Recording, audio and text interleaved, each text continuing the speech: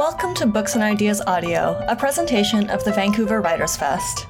The Vancouver Writers Fest connects people to exceptional books, ideas, and dialogue through year-round programming that ignites a passion for words and the world around us. We carry out our work on the unceded territories of the Musqueam, Squamish, and Tsleil-Waututh peoples. This month, we're thrilled to share a conversation with Rebecca F. Kuang, recorded live on May 22nd, 2023, in partnership with Massy Books and SFU Woodward's cultural programs. The author of Babel and the Poppy War Trilogy, Kuang joined us in Vancouver for a sold-out special event to discuss her new literary thriller Yellowface, which became an instant New York Times bestseller. She speaks here with Eddy Boudel, the author of After Elias and The Rebellious Tide.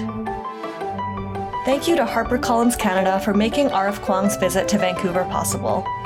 We'd also like to thank our public sector funders, without whom we couldn't do this work. Those are the Government of Canada, the Canada Council for the Arts, the Government of BC, the BC Arts Council, the City of Vancouver, and CMHC Granville Island.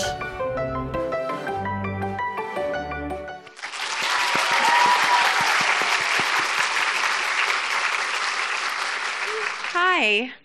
My name is Leslie Hertig, and I'm the Artistic Director at the Vancouver Writers Fest, and it is my pleasure to welcome you to this Bestsellers series event presented in partnership with Massy Books.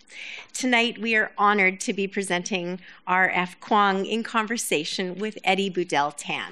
I would like to start by saying that the Vancouver Writers Fest undertakes all of its work, including this event here tonight, on the unceded and stolen lands of the Musqueam, Squamish, and Tsleil-Waututh peoples.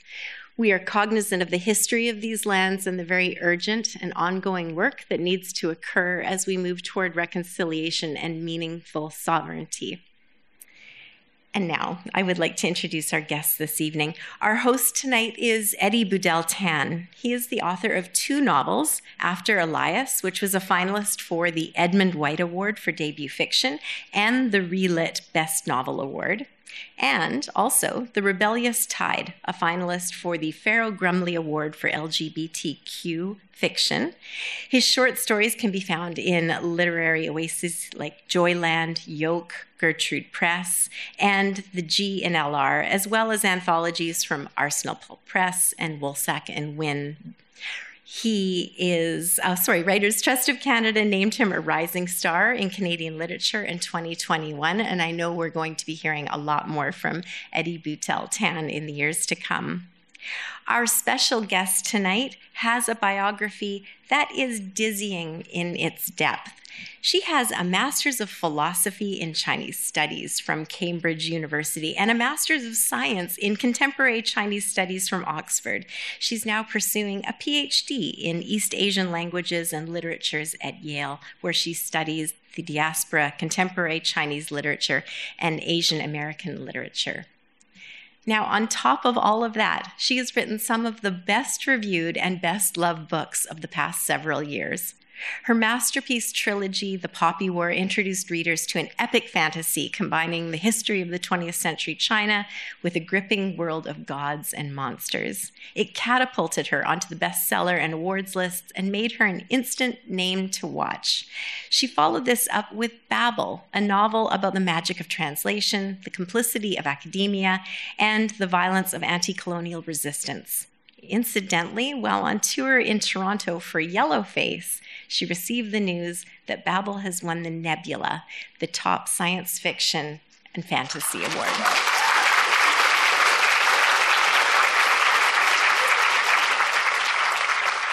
And this brings us to Yellowface.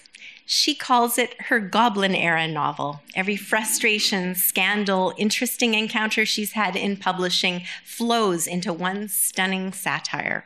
One can see how her experiences and successes with the publication of the Poppy War Trilogy and Babel might have influenced her storyline for this one. She has tackled everything from whiteness in publishing and appropriation to the rot of social media interactions, jealousy, and the pang of writer's block. This is a propulsive read with much to say about commercial publishing, racism, and appropriation. It's also told by a juicy train wreck of a narrator and told oh so well. Please welcome Rebecca Kuang and Eddy Boudel.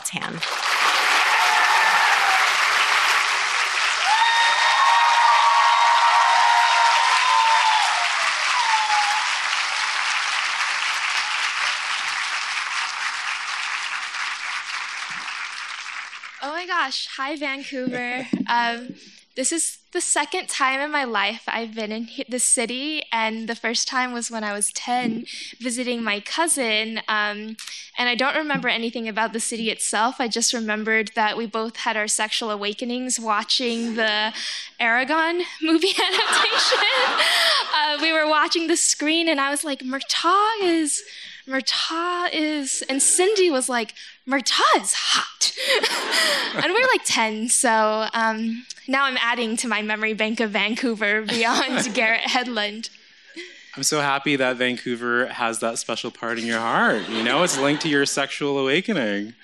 And you're only here for a few hours, but we're happy that you're here.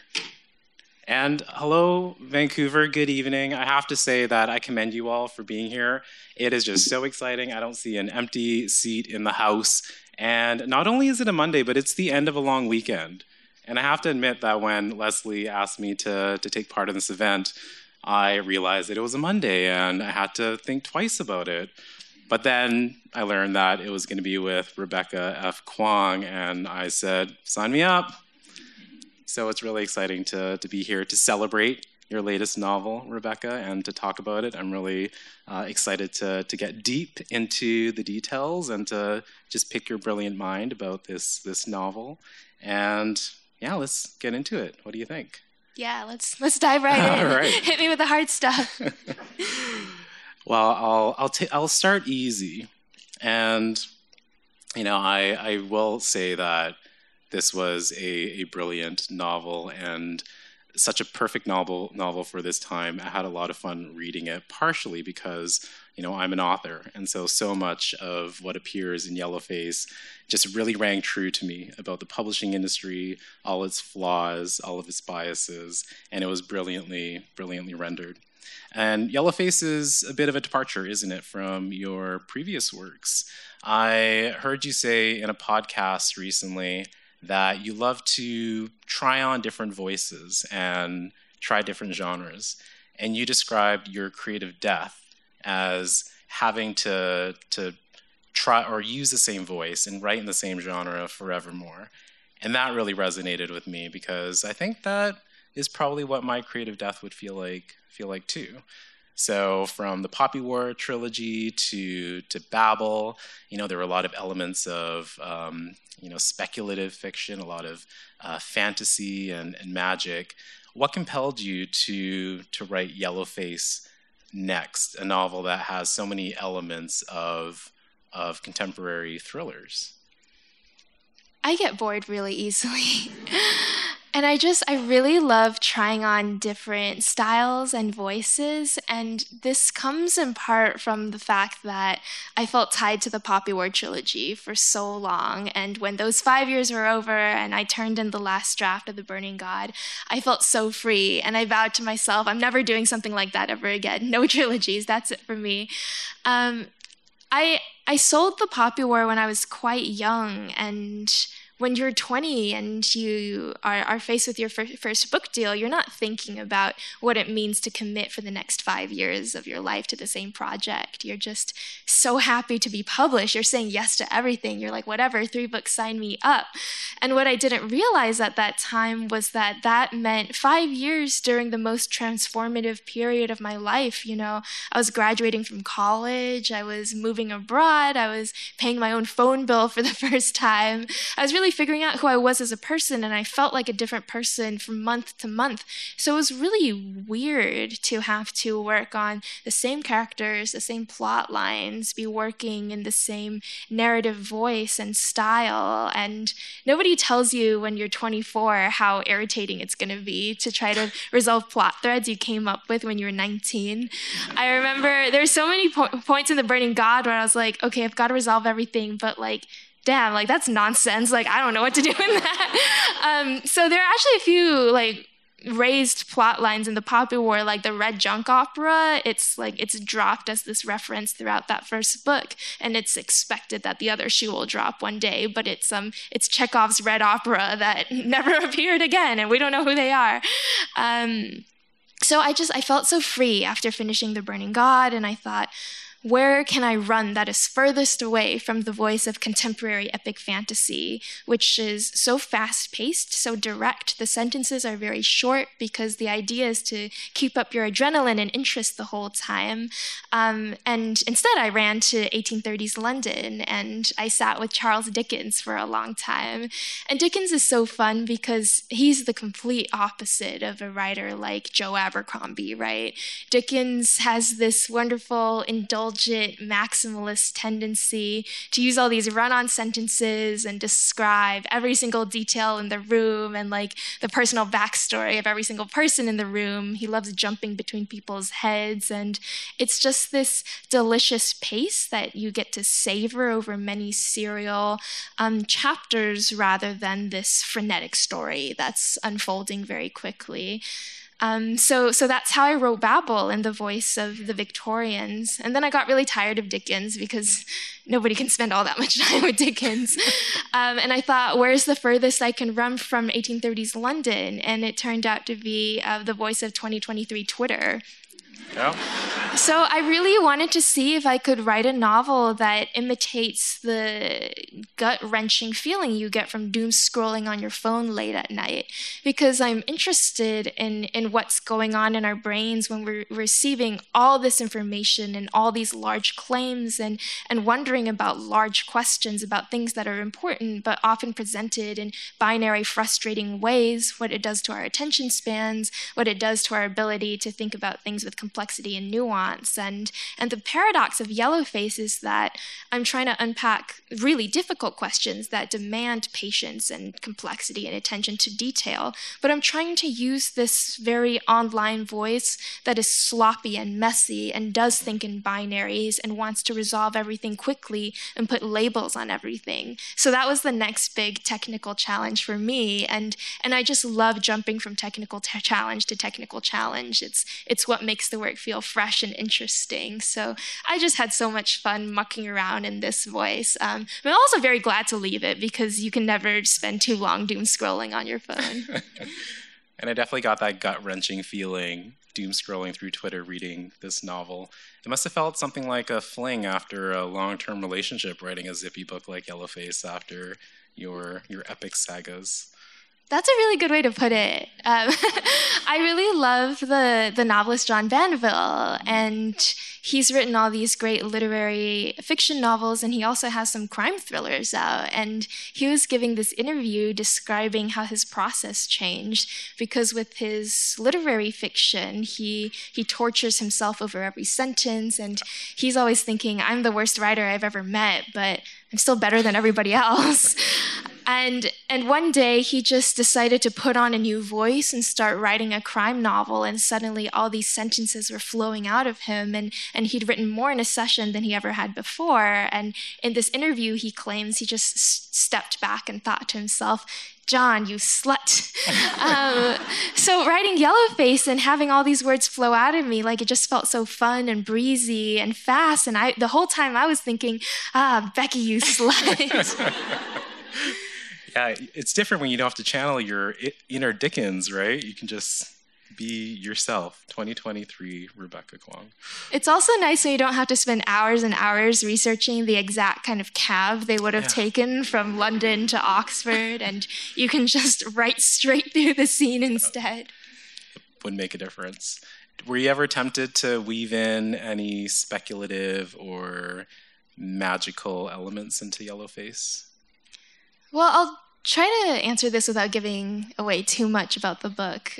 So it's not fantasy, but there are ghosts in the novel, and I really like skirting the line between reality and what's going on in June's head. So it's speculative in that way, and it's never entirely clear what's going on.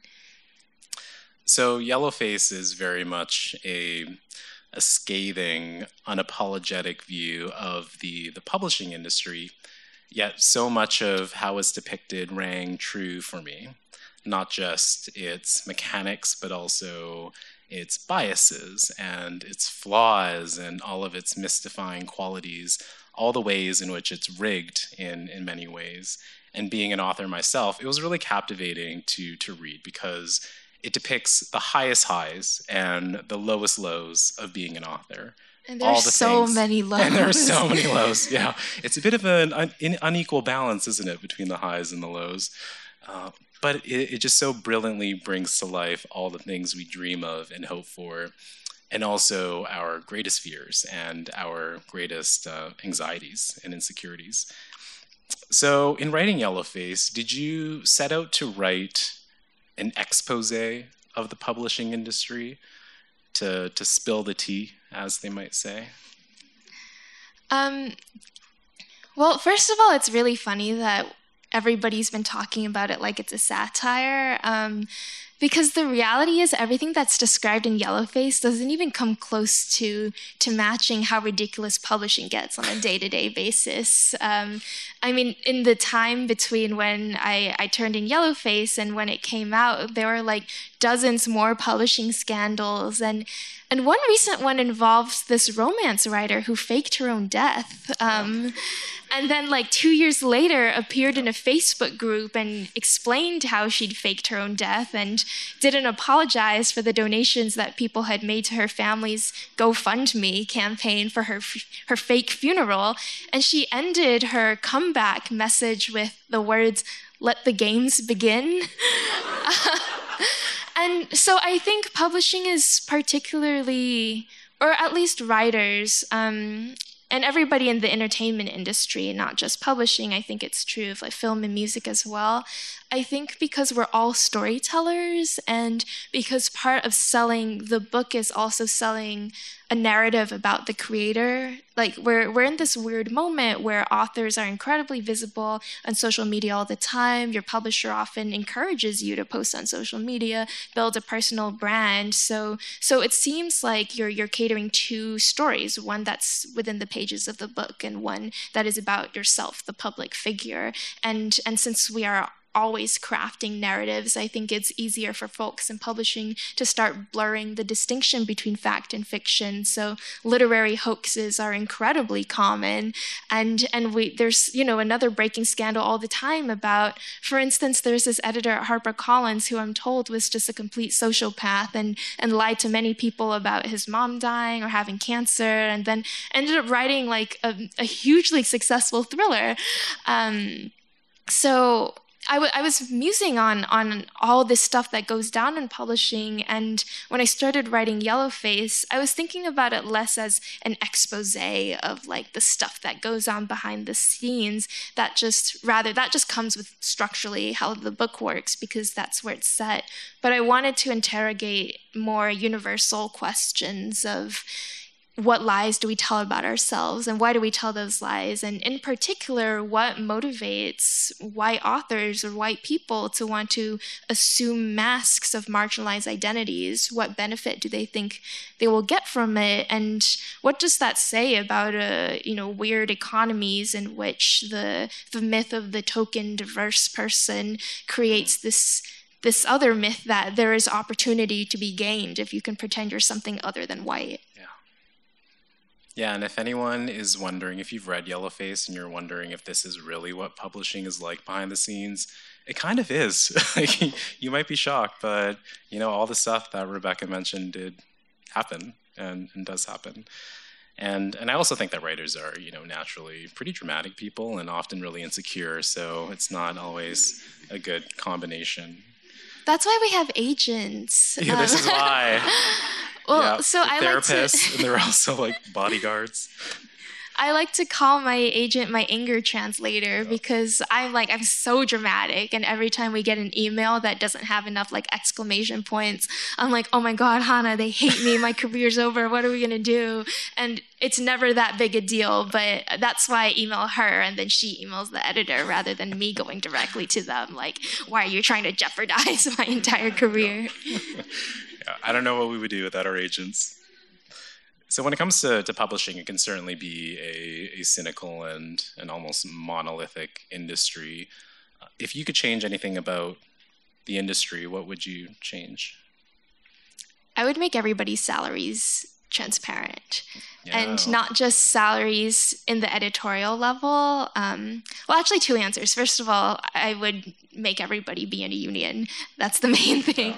But I think...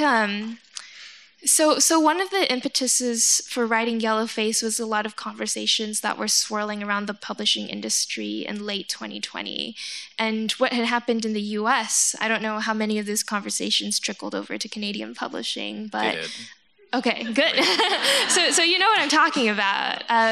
So if I were going to historicize it, I think what started it was first George Floyd was murdered that summer, and then there were all these protests across the US about police brutality and anti-Blackness, and then that trickled over into more general conversations across all sorts of industries and sectors about DEI, the performativeness thereof, racism, representation, etc. And it seemed for a moment that publishing was ready for a real reckoning about who's getting paid what sorts of voices are being given opportunities and being platformed, and why is it that year after year industry reports show that it's overwhelmingly white writers who are being published. I mean, there's this wild 2021 report that came out that showed that, first of all, we've barely made any progress since the 70s, and secondly, you can trace the years where the number of Black writers getting book deals spiked to the years when Toni Morrison was an active editor, which was really frustrating because then you trace it back to just these individual efforts. But one thing that got the conversation going in late 2020 was this campaign called Publishing Paid Me, which was started by two Black writers. And they were encouraging people, especially white writers, to share the size of their advances. Because I think before that year, it was considered very unclassy to reveal the size of your advance. People really didn't like talking about money or about deal terms because, you know, it's not cool. You keep all that information close to your chest. But then folks were encouraging people to be transparent, and it quickly became apparent that there were so many white writers who were getting six-figure deals for debut novels, which, like, good for them, you know, like, get that bag. I encourage everybody to try to get the highest advance they can. But the disparity was shocking because we had all these untested writers, you know, who had no proven record of marketability. Like, publishing was just gambling all this money on them. And in several cases, there were seven-figure deals being offered to authors whose books ended up not doing all that well. And then on the other hand, you had quite a lot of Black authors who were national award winners, who were multiple bestsellers, had a very strong track record of sales, and weren't even getting a tenth of what those debut writers were getting. And everybody was asking why. Why is this happening? So that's why I think transparency on the advanced level would, you know, it gives agents a lot more leverage when they go into acquisitions, negotiations. But to go back to the question of what was the impetus for writing Yellowface, the end of this story is not a very happy one. So after that, all those conversations about how can publishing change, a lot of publishers were making all these promises. They were announcing new imprints, new initiatives, like programs to acquire diverse voices. Editors were going on Twitter encouraging writers of color to submit to them. They're even saying stuff like, go ahead and send us your manuscript, you don't even need an agent, which was the first red flag because you always need an agent to protect your interests. And then just months later, as early 2021, a lot of that support had dried up, right? A lot of those initiatives were shuttered, those imprints were closed, the editors of color who had been hired to work on those newly diverse lists, they were let go. A lot of them were fired. And those authors who had been newly signed found that they were dealing with radio silence from their publishers. And I know several people whose release dates were pushed back by many months, and had huge delays in receiving their edit letters. And this is very specific industry shop talk, but that's very bad for your career because we all sign exclusivity clauses when we sign book deals. And if your release date is pushed, then it's another year in which you can't put a novel on submission to another publishing house. So it hamstrings your career for who knows how many years. And so a lot of writers and I were having conversations about how had this happened? What would it take for publishing to actually change? How do we get away from just very performative, superficial language of, oh, we care about diverse voices, whatever, and what is really going on inside the industry? And I think that's what motivated Yellowface.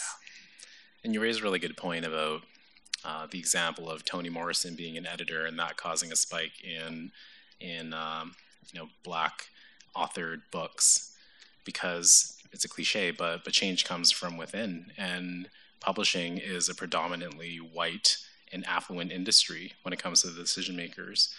Think about the books that would be published and how sustainable the change could be if there were people, editors, people in marketing, in publicity who come from these underrepresented backgrounds, and until that that's happens, why we need unions. Yes, yeah, 100%.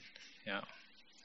So, is there anything that you're optimistic about when it comes to how the industry or the market is evolving? Well, I'll say two things. First, while I'm on my union shtick, the HarperCollins union is the only union among the big 5 publishers in the U.S., and they very famously went on strike in November of last year, and it was a very long strike. It was like a historically long strike, and they won. The strike was not broken. It was, I think, a modest victory because they went to negotiations and ultimately only one of their demands were met. And some of the larger ones about diversity and union security, HarperCollins would not agree to. But I think it's still a significant step forward because it's this watershed moment that sets precedent, that proves to folks at other publishing houses that unionizing works and you won't be fired. And most importantly, that the entire literary community is going to get behind you. I think at the beginning, HarperCollins management was really hoping they could just starve them out, that nobody would really care, I wouldn't make headlines, it's a small union to begin with. But then all these authors started getting on board, and all these reviewers, everybody in the book community. I think it really hurt when people were like, we're not going to review HarperCollins titles, we're not going to talk about them, we're not going to sell them. It sucks for the authors during that period, but you should know that popular sentiment is overwhelmingly against you. And it was cool to see the whole book community come out that way. And I'm hoping for union efforts now at Penguin Random House. So we'll see how that goes. I know that Barnes & Noble is holding their first vote in June. So tentatively excited about that. The second thing that gives me some optimism is related to something you just brought up, which is change coming from within and communities making space for each other. I hope we have time to get into this, but there's a character in Yellowface, Athena Liu, the one who dies in a pancake eating contest early on, who is an example of what I like to call bad representation, because she is the kind of Asian American author who has achieved immediate success and immediately starts isolating herself from her own community. She hates other Asian American writers. She wants to be the only one in the room. She wants to be the special token. And she never sends the ladder down. And I know a few folks like that, but the number of people I know who are the opposite of Athena vastly outweigh these folks with Highlander syndromes.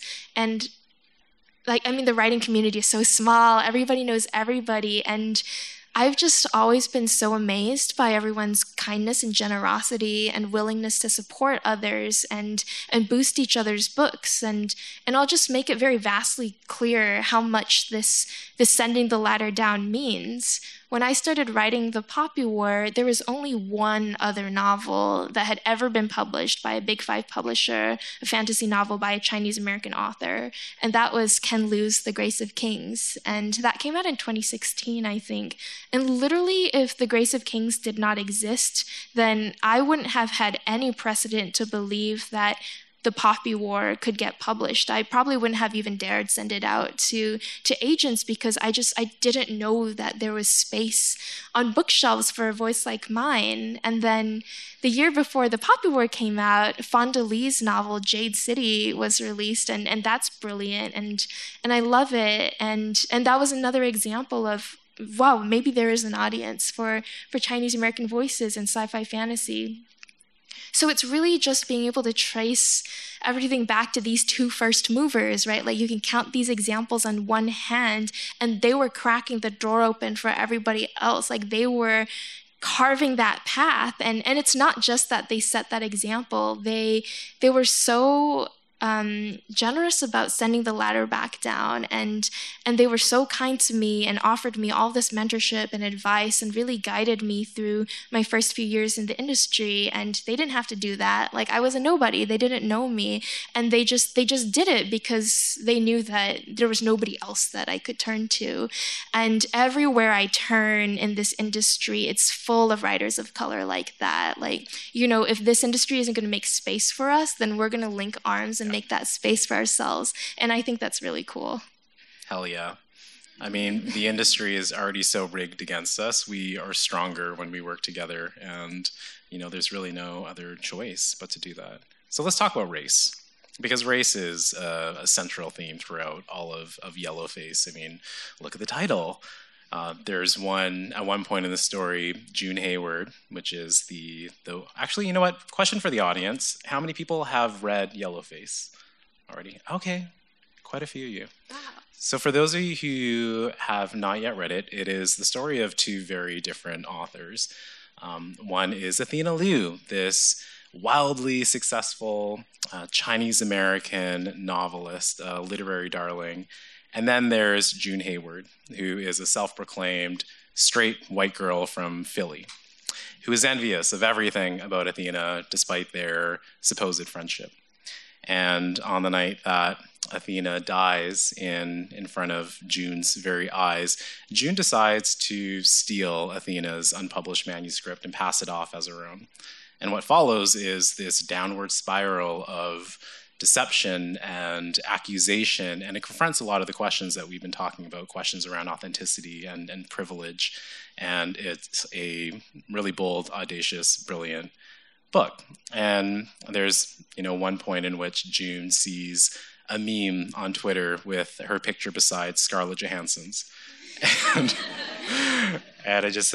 perfect visual, right? Because we all know what that means. It's a nod to the controversy that happened a few years about Scarlett being cast in the role of an Asian character in the American adaptation of Ghost in the Shell. And the reader is privy to some really damning facts. A white author has stolen a deceased Asian American author's manuscript, passing it off as her own. And to top it off, it's really centered on a really tragic moment in Chinese history. Yet the ethics are far from black and white. Right? It's certainly a lot more complicated than the two-sided Twitter controversy that ends up erupting. And so I want to talk about June's character, because June is so complex, and I find her so interesting. And she performs a really impressive array of mental gymnastics to justify everything that she does. But, you know, she is correct in that the novel that ends up getting published was largely written by her.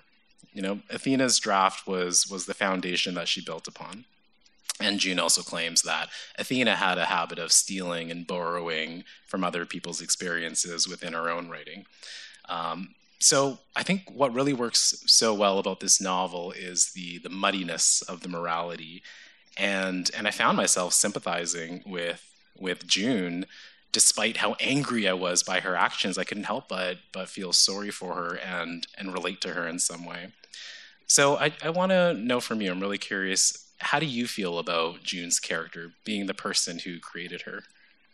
I love June. I think the best way to describe June and her mental gymnastics is very often she's out of line, but she's right. So to back up, I love muddiness and I love mess, and it was important for me to make June quite sympathetic, to make her a character that you could easily fall into the trap of deeply sympathizing with, because first of all, it's just good craft, right? Mm-hmm.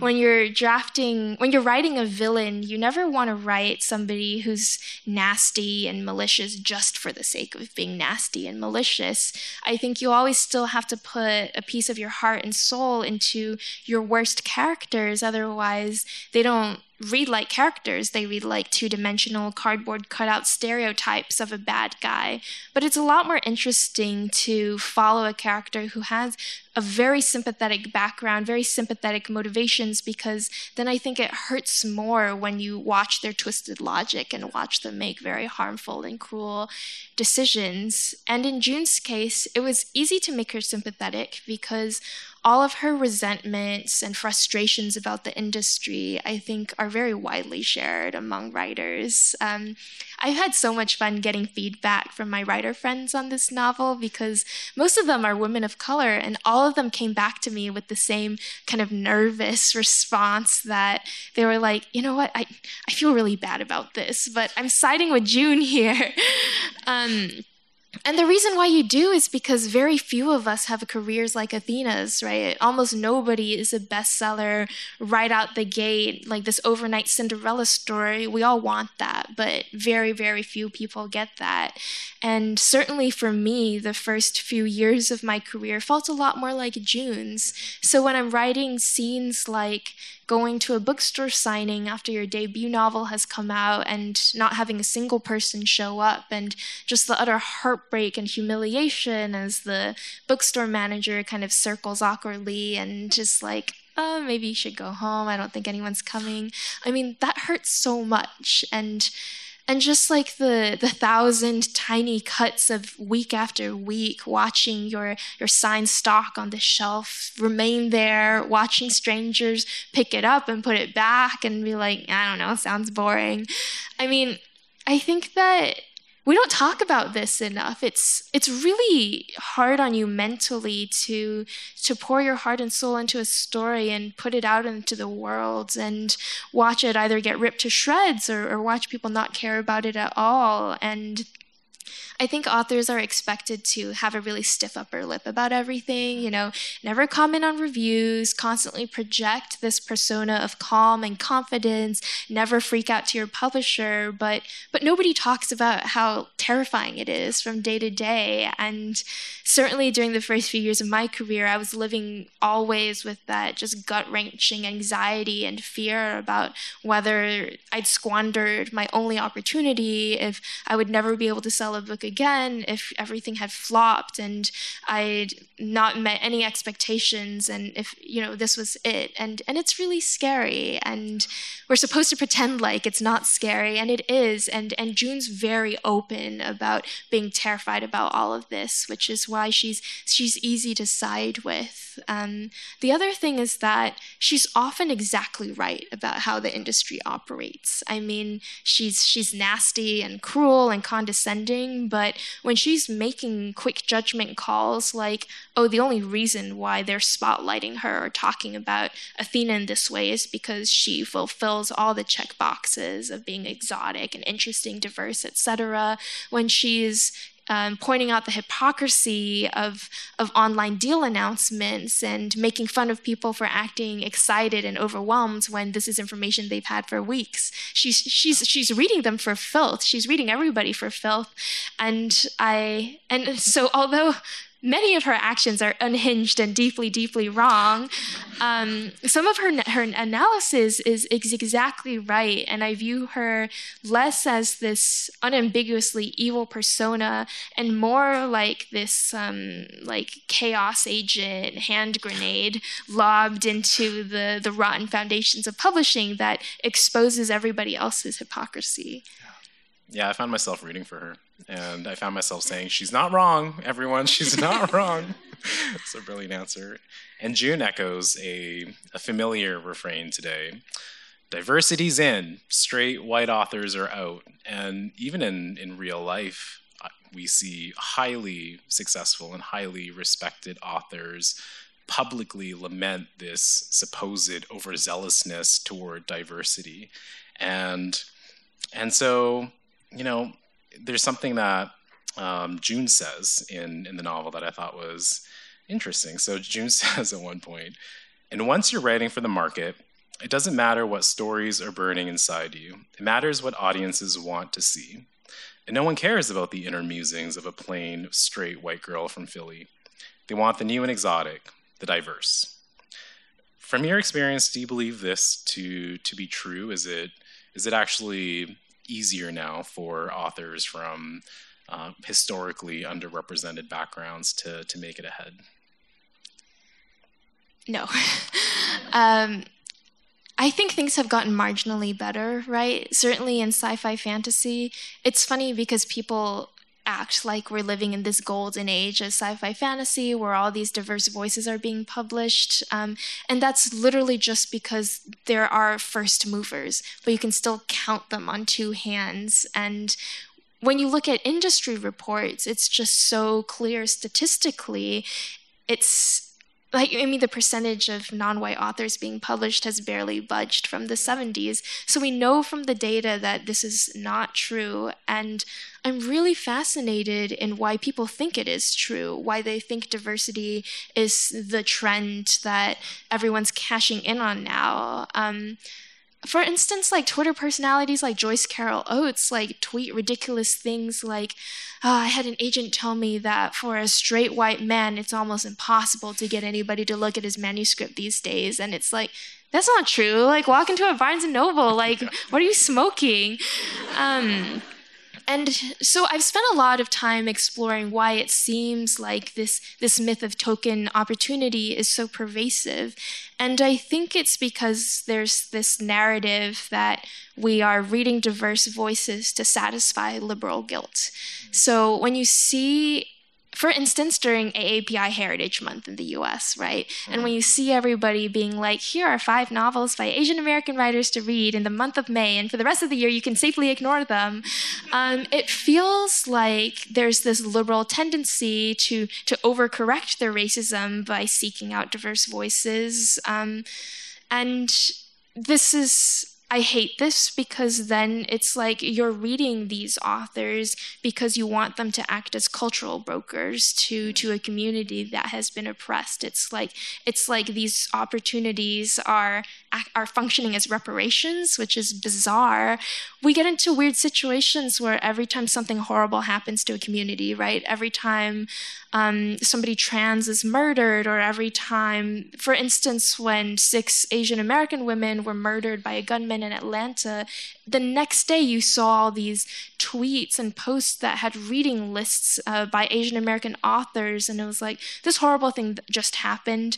And since the only interesting thing about this marginalized community is their pain, here are voices you can read, but at all other times we don't care about them. We don't think of them seriously as storytellers. It's just this liberal guilt corrective, and it doesn't meaningfully budge the numbers of who's being published or who's being given opportunity, but I think it does create this weird tokenization myth that leads a lot of people to think, oh, maybe my poems would be published if I assumed a Chinese pen name. And this has happened multiple times. It's honestly weird how many cases of literary yellowface there are, but I think we can trace this back to this assumption that, white people want to read about BIPOC folks because they want to understand their pain and feel better about themselves, and that's how you get your foot in the door, and it's deeply frustrating. Yeah, it really is. And what would you say to someone who pointed to your success and used that as proof that the industry is now favoring stories and authors outside of the white experience? Well, I'd ask them to take a statistics class. I think a lot about the position I occupy and whether I'm only here because I'm conveniently HarperCollins's token. that's part of why I started writing in June's voice, because I've just been told that for so much of my career, right? Since the beginning, I've had folks like say often to my face, the only reason why you're here is because you're like the checkbox diverse candidate. You're exotic, you're interesting, you're diverse for the time being, but it's not actually on storytelling merit. You're just a way for your publisher to claim that they favor BIPOC voices, and it really like gets at you, and you start internalizing it. And after a while, I just had this tremendous self-doubt and this anxiety. Every time something good happened to me, I'd wonder, is this only happening because I'm the convenient token? And I still don't know. Maybe I am, but if I have the platform that I do, I'm going to seize the opportunity and turn around and tell the stories that I think are important to me, and try to use my elbows to create as much space for others as possible. And I think that's the only thing you can do when you find yourself in the suspicious position of the token. Definitely use those elbows. My elbows are sharp. So zooming out of publishing and literature, some people might point to, say, the historic wins at the latest Oscars, or mainstream phenomena like Beef or Crazy Rich Asians as evidence that we're in this golden era, let's say, of Asian American pop culture. What are your thoughts about that? Do you think there's proof in that? People love to say you're in a golden era when there's more than one. It's this weird way of like inflating a group's success so that it kind of actually diminishes the win, because it diminishes how groundbreaking and historic it is, and the fact that they've really only just taken the first steps in carving out a path for everybody else. So I'll think we're in a golden era when it's no longer so remarkable that an Asian-led film is able to win the Oscars. Amen. That being said, I loved Everything Everywhere All at Once. I do think it's super groundbreaking. So you didn't ask about this, but I think one reason why it's groundbreaking and amazing is because it's one of the first Asian American films I've seen that doesn't treat an identity binary as a problem that needs to be solved. I think the standard recipe in every popular Asian American film, and I think this is certainly true of Crazy Rich Asians, is the protagonist being so tortured about how Eastern or Western they are and struggling with not belonging, and Everything Everywhere All at Once is just like, whatever, like, well, literally, you can just literally be everything everywhere all at once. And the ways that it has its characters juggle languages and just gleefully employs a plot that prima facie has nothing to do with trying to resolve this paradox between assimilation or return to the motherland. I think that's so satisfying. And I think that is a groundbreaking moment where we finally had an Asian American film that treats Asian diaspora identity as a problem that doesn't need to be resolved. Yeah. And it's really cool. Yeah, absolutely. And I have to say, even the first time that I saw the film trailer for Crazy Rich Asians, I got really emotional, and it surprised me, because I'm like, this is a rom-com trailer. Like, why am I getting emotional watching this? And I reflected a lot about it, and it's because it was the first time that I saw an all-Asian cast, a cast of people who look like me, who were just allowed to just be hot and sexy and glamorous, and fun. And it was so sad also at the same time to think that was 2018, and I was in my 30s, and it took up until the point that I was in my 30s to see a big Hollywood blockbuster trailer that resembled Crazy Rich Asians. And I thought about my parents, actually, and my parents are actually in the audience somewhere. Hi, Mom. Hi, Dad. Oh, there you go. And I thought about them because this is just like a funny story, but they owned The Joylet Club, the film adaptation on VHS, which sounds kind of mundane, but it was extraordinary because my parents don't really care about movies. The last time we saw a movie together was Titanic, and I'm not even kidding you. So for them to own a film on VHS for themselves. I was too young to make any sense of it, so it was clearly for them. It meant that that movie meant something to them, just in a very similar way that Crazy Rich Asians meant something to me. And it's just so sad and shameful that 2 decades lapsed between those two moments. I also got super emotional watching the trailer for Crazy Rich Asians. Although I think it's a really good case of how we talk about representation, because a lot of Asian Americans and Asians really hate that film, and there are a lot of really good, valid criticisms of it. And it's who is it representing? It's representing a very niche group of wealthy East Asian Chinese diaspora folks. And I went into the theater knowing all these criticisms because I'm in a PhD program and we're just suspicious of everything. And so I went in thinking God, I'm gonna hate this.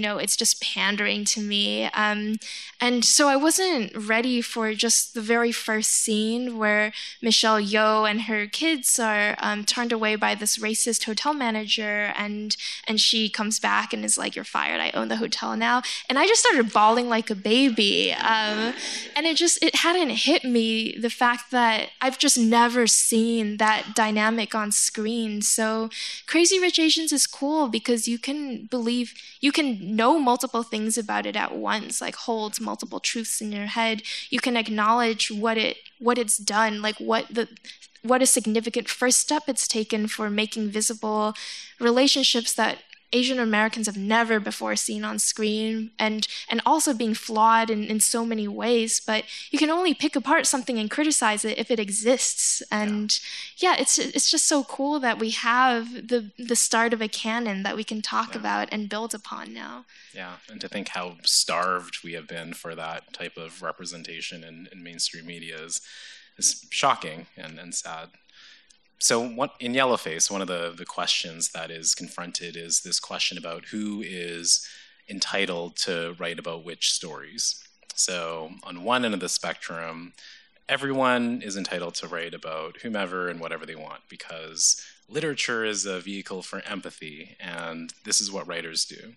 And on the other end of the spectrum is the opposite view, in which you can only write about one's own identity, one's own lived experience, and of course there are several degrees in between.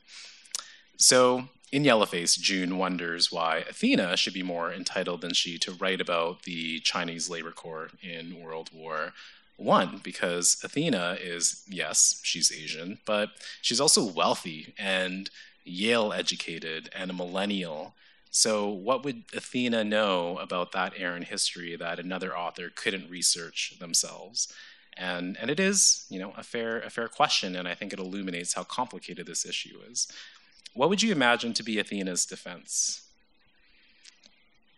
Maybe Athena's done her research, but I'm really glad you brought that up, because it illuminates how frustrating and reductive I find a lot of the discourse about authenticity and cultural appropriation and who gets to write what. And I know a lot of this language is coming from a very sympathetic place, right? So movements like Own Voices, which came from the YA sphere, this argument that people should really only write about communities if they are a voice from within that community. You shouldn't write a novel with queer main characters unless you are queer yourself. It was all coming from a very understandable place of years of frustration and real harm caused by just all these horrible, uncritical replication of racist tropes. And I certainly grew up being so frustrated at the same archetypes of Asian girls in books by white authors I read, girls with vaguely Chinese, Japanese, Korean ancestry named Lotus Blossom, who had almond-shaped eyes, etc. So I was with it. The problem is that it quickly spiraled into this really reductive discursive space where we allow people to be authentic or give them permission to write something if they have the right kind of racial label. So it leads to situations where Athena is more qualified to write about the Chinese labor corps because she has that claim on Chinese heritage, but completely obliterates all of the other multiple dimensions, not just of identity, but also of craft, right? Athena's never served on the war front. It's not clear in the text that she even really speaks Mandarin or can do research in it. And she is wealthy and privileged. And when we talk about Asian American representation, class somehow always gets conveniently left out of the conversation, which is how we end up in weird situations where East Asians end up representing, well, very successful East Asians who go to Ivy League schools and become doctors or lawyers are supposed to represent everybody else. And that's how we come up with bullshit like the model minority myth, etc. I'm doing my PhD in Asian American studies. I can go on about this for a really long time. But yeah, so Athena doesn't necessarily have any special claim to talk about all this stuff either. And I think the most harmful aspect of this reductive labeling and telling people to stay in their own lanes and giving people permission to write certain characters based on who they are is that it's really been used as a weapon to turn around and pigeonhole marginalized writers instead. So you end up in situations where Asian American authors are told, you can really only write about immigrant trauma. You can really only write about how the other kids made fun of your lunch in elementary school or made fun of your eyes, etc. But if you try to write any other kind of story, if you try to, deviate from the immigrant narrative that Amy Tan really established, then you're not the right kind of Asian American author, and your story isn't relatable enough, etc. So now I'm back to the place where, like, bad representation is bad, but we should start from the assumption that everybody gets to write about whatever they want. And if the work is bad, if it's uncritically replicated tropes, if it's just, such a messy, reductive representation in another group, that's a craft issue, right? That's something for readers to read and discover that they really don't like. But I think it's really frustrating to limit from the outset who gets to write what, because we just end up in these very basic binaries that lack any sort of nuance or complexity. And I think so. In other words, my answer to the question of like cultural appropriation, who gets to write what, etc., I'm with Roxane Gay. I did an event with her 2 weeks ago at Penn World Voices, and a girl asked her from the audience, how do you feel when white writers decide that they want to write Black women as their protagonists? And Roxane was like, I don't have time for this. Like, there's so many other issues to worry about. Like, feel free. Like, do whatever you want. If it's bad, then we're just all gonna shit on it. And if it's good, then like, okay, good for you. But like, write what you want. And I think it's a question of textual criticism, whether it's well done. But, language like allowed, permissions, rights, I think it is very unhelpful and in more cases actively harmful. Yeah, absolutely. I completely agree with that perspective.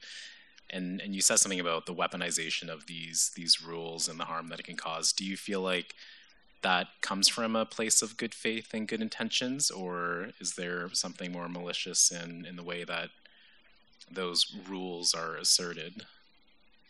I think it's coming from a really lazy perspective on what race is. Yeah. I think, and this is how identity gets discussed on social media as well. We always end up with these like really basic check boxes of like yellow, black, white, etc.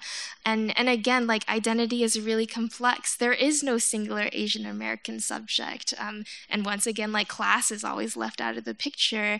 But when you're just sorting people into Chinese author writes a book about Chinese people, it doesn't really indicate everything, but it lets people get away with acting like they've made an important reading choice, that they're now reading diversely, whatever. So I want to leave some time for some audience questions. I'm going to keep my questions down to one last one. And we've talked a lot about race and representation and Chinese and Asian characters and culture are very prevalent throughout all of your works.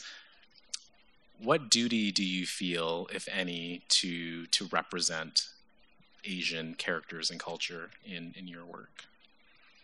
I don't think about it as a duty. When I sit down to write, I'm not thinking I have to create space for Chinese American protagonists because I am from that community and I have this duty. It's more because it would just be really weird to write only white protagonists. Having never been white myself, it would be an active choice to decide to write only white people. And I'm just writing what I know, and I'm writing about the community that I grew up with and the way that I move through the world.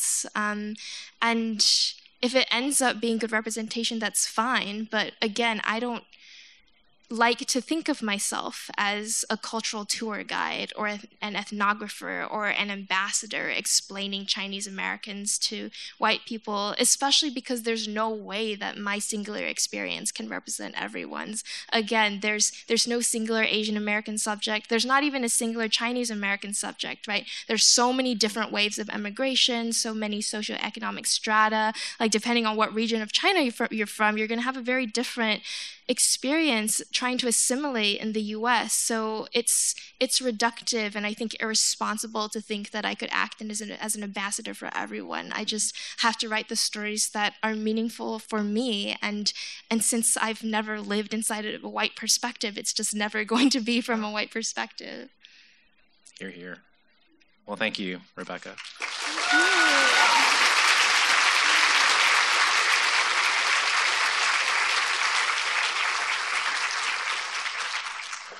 We got a lot of really, really smart and interesting questions by email, so I'm going to ask you a few of them from the audience, but we also should have some time for questions within the live audience. So if there's something that you want to ask, think about it, and we might call upon you to voice your question.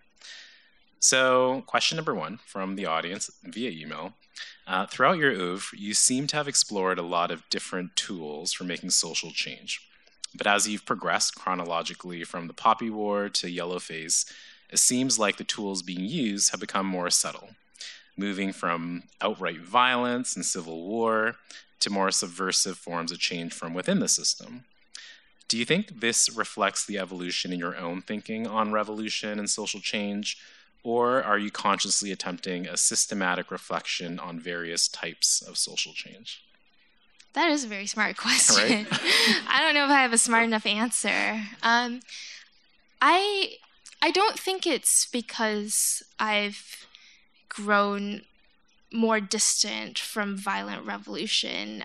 Babel still feels very recent to me, and the title is literally on the necessity of violence. I think it's because I'm writing about the change that is possible within different systems I'm trying to make an intervention against, and unfortunately in contemporary publishing, you just can't take up machetes and storm the offices of HarperCollins.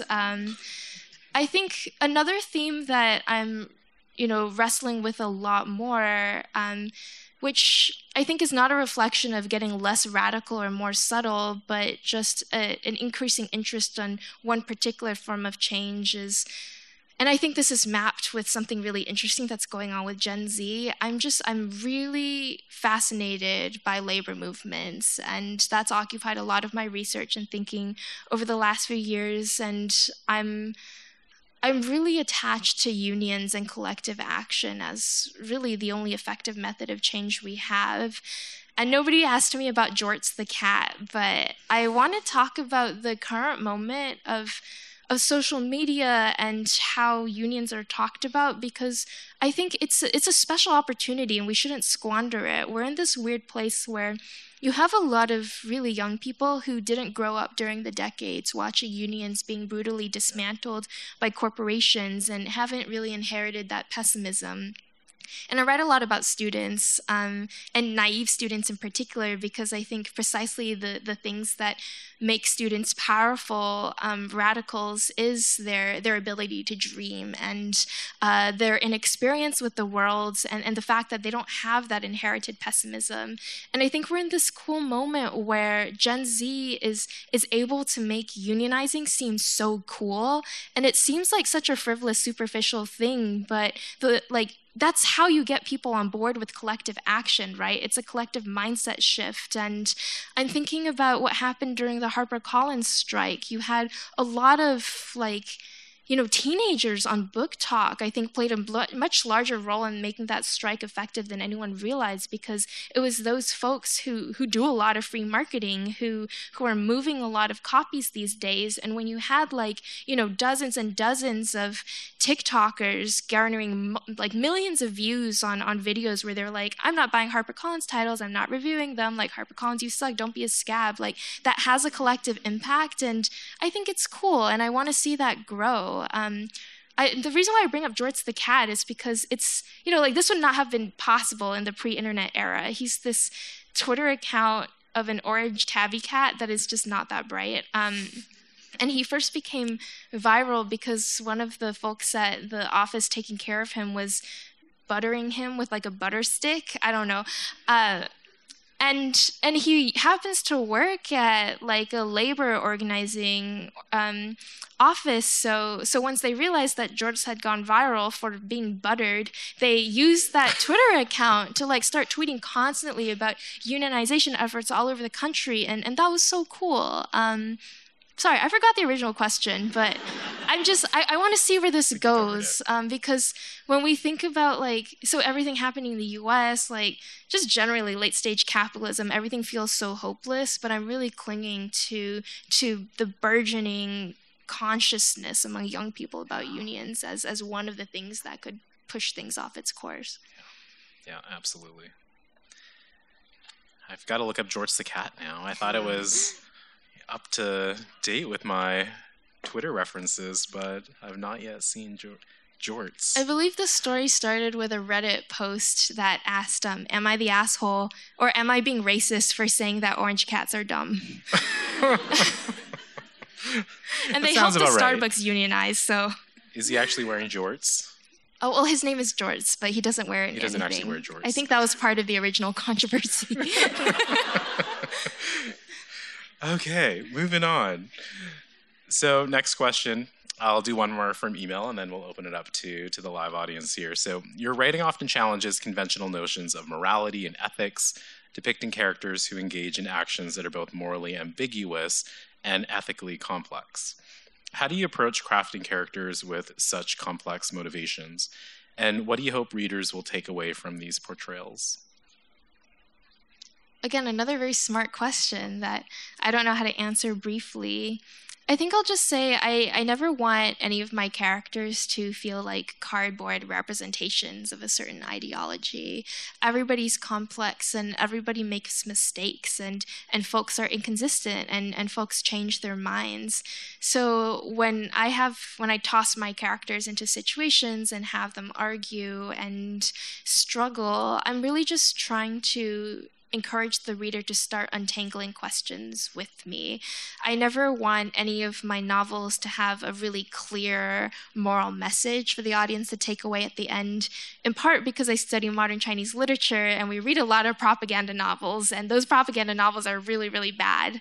They just follow this pattern of the landlord was evil and then we killed him and took all his property and then everybody was so happy.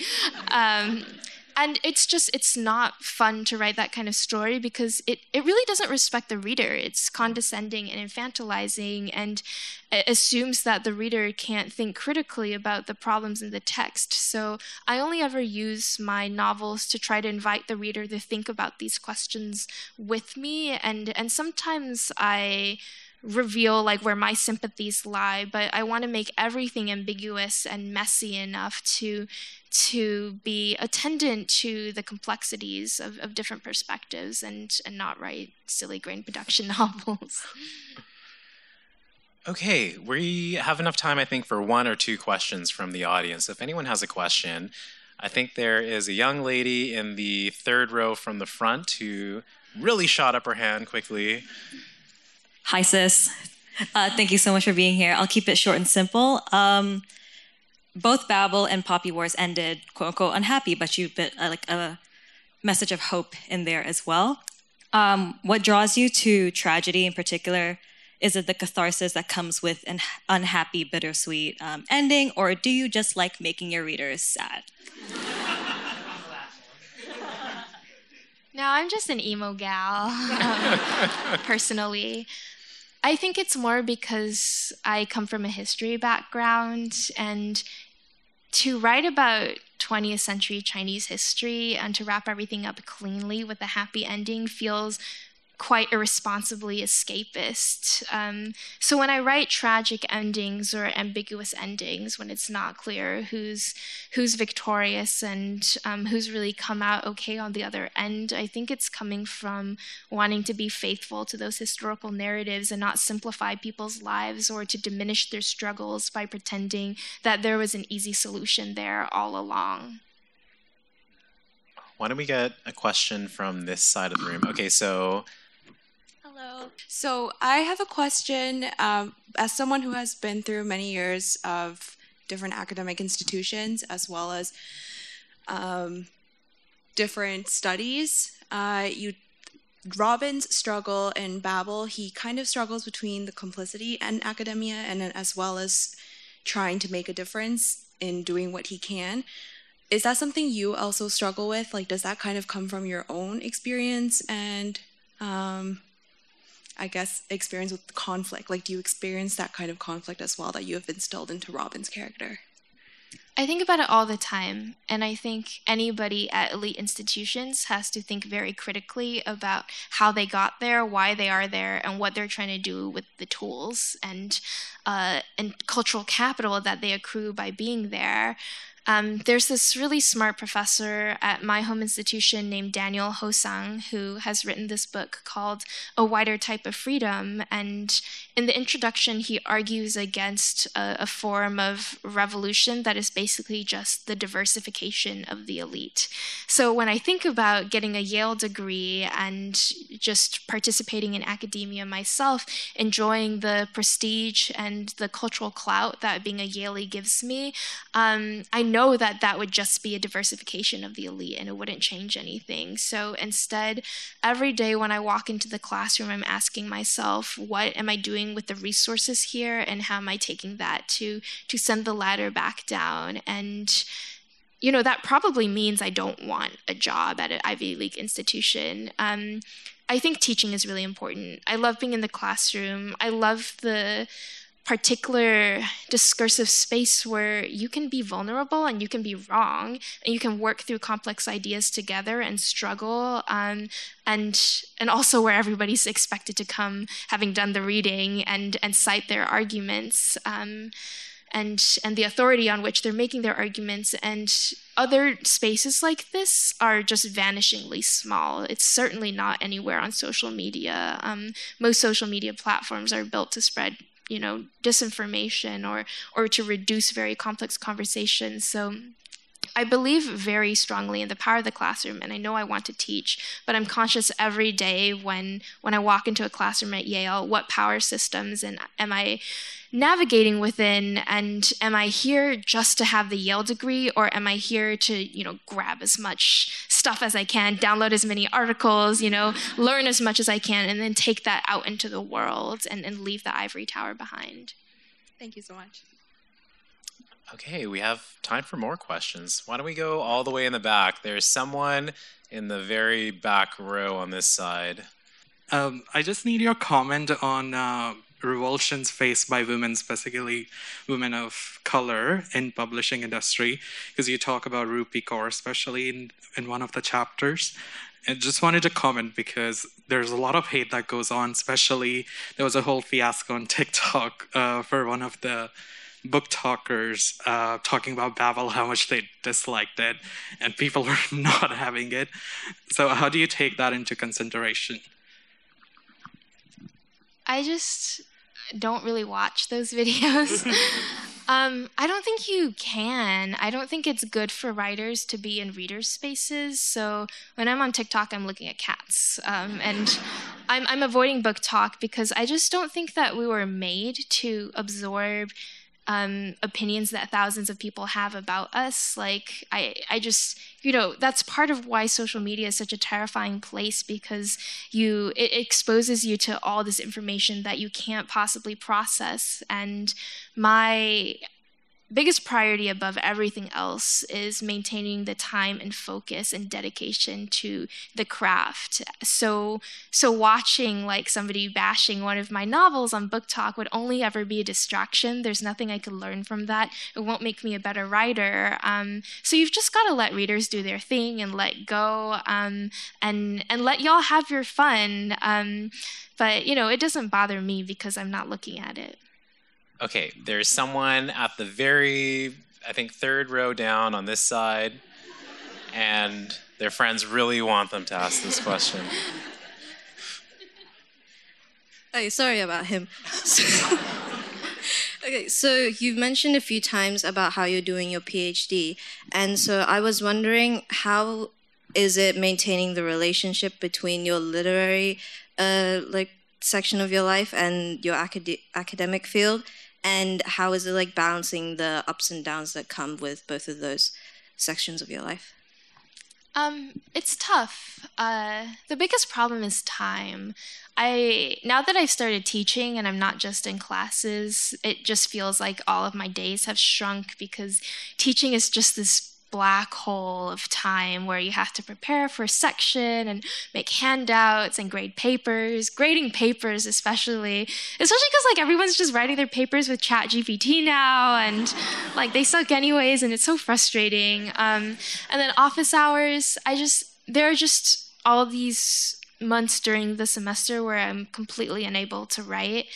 And I just deal with that as best I can by writing as furiously as I can during the breaks. But every time I get frustrated about this, I think about J.R.R. Tolkien, because he was a professor for many years while he was writing The Hobbit and The Lord of the Rings. And when The Hobbit was coming out in the US, so I know this because I got to go to a cool private exhibitions of some of his private papers, and I saw these beautiful watercolors that he'd illustrated for the US edition of The Hobbit. And he was never trained as a watercolor artist. He just picked up a brush one day and was like, I'm a genius at this too.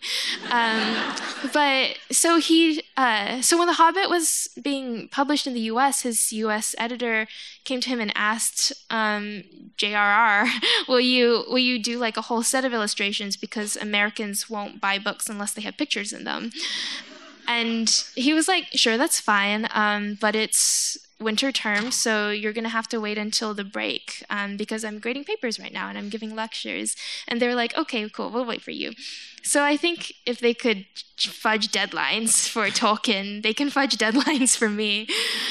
It just leads to weird compromises, like the fact that, so people keep asking me, is Yellowface coming out in May because it's AAPI Heritage Month? And the answer is no, it's coming out in May because there's exactly 2 months of the year when I can tour.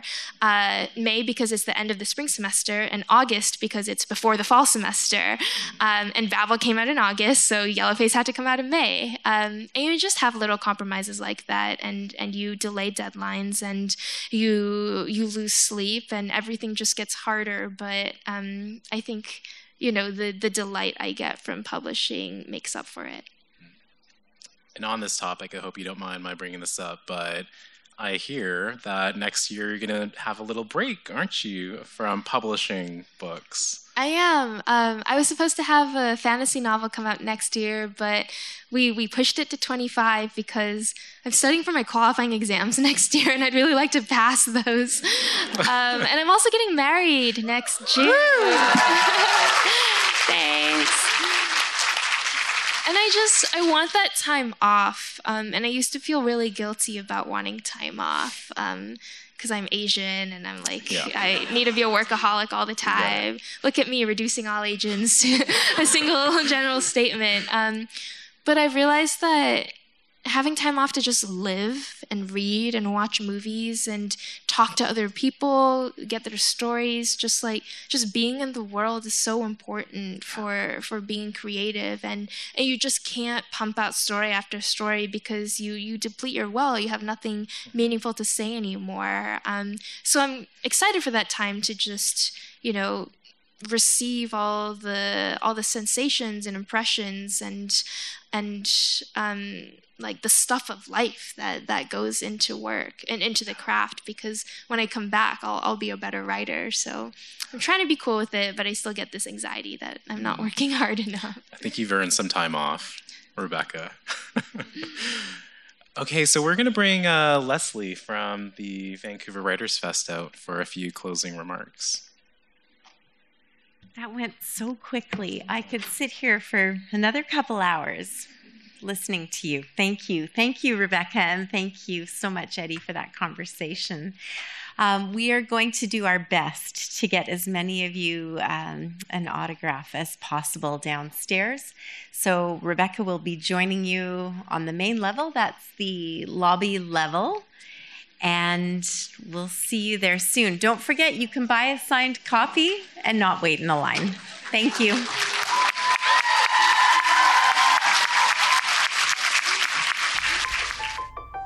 You have been listening to Books and Ideas Audio, a presentation of the Vancouver Writers Fest. To hear more events like this one and view our upcoming events, visit our website at writersfest.bc.ca.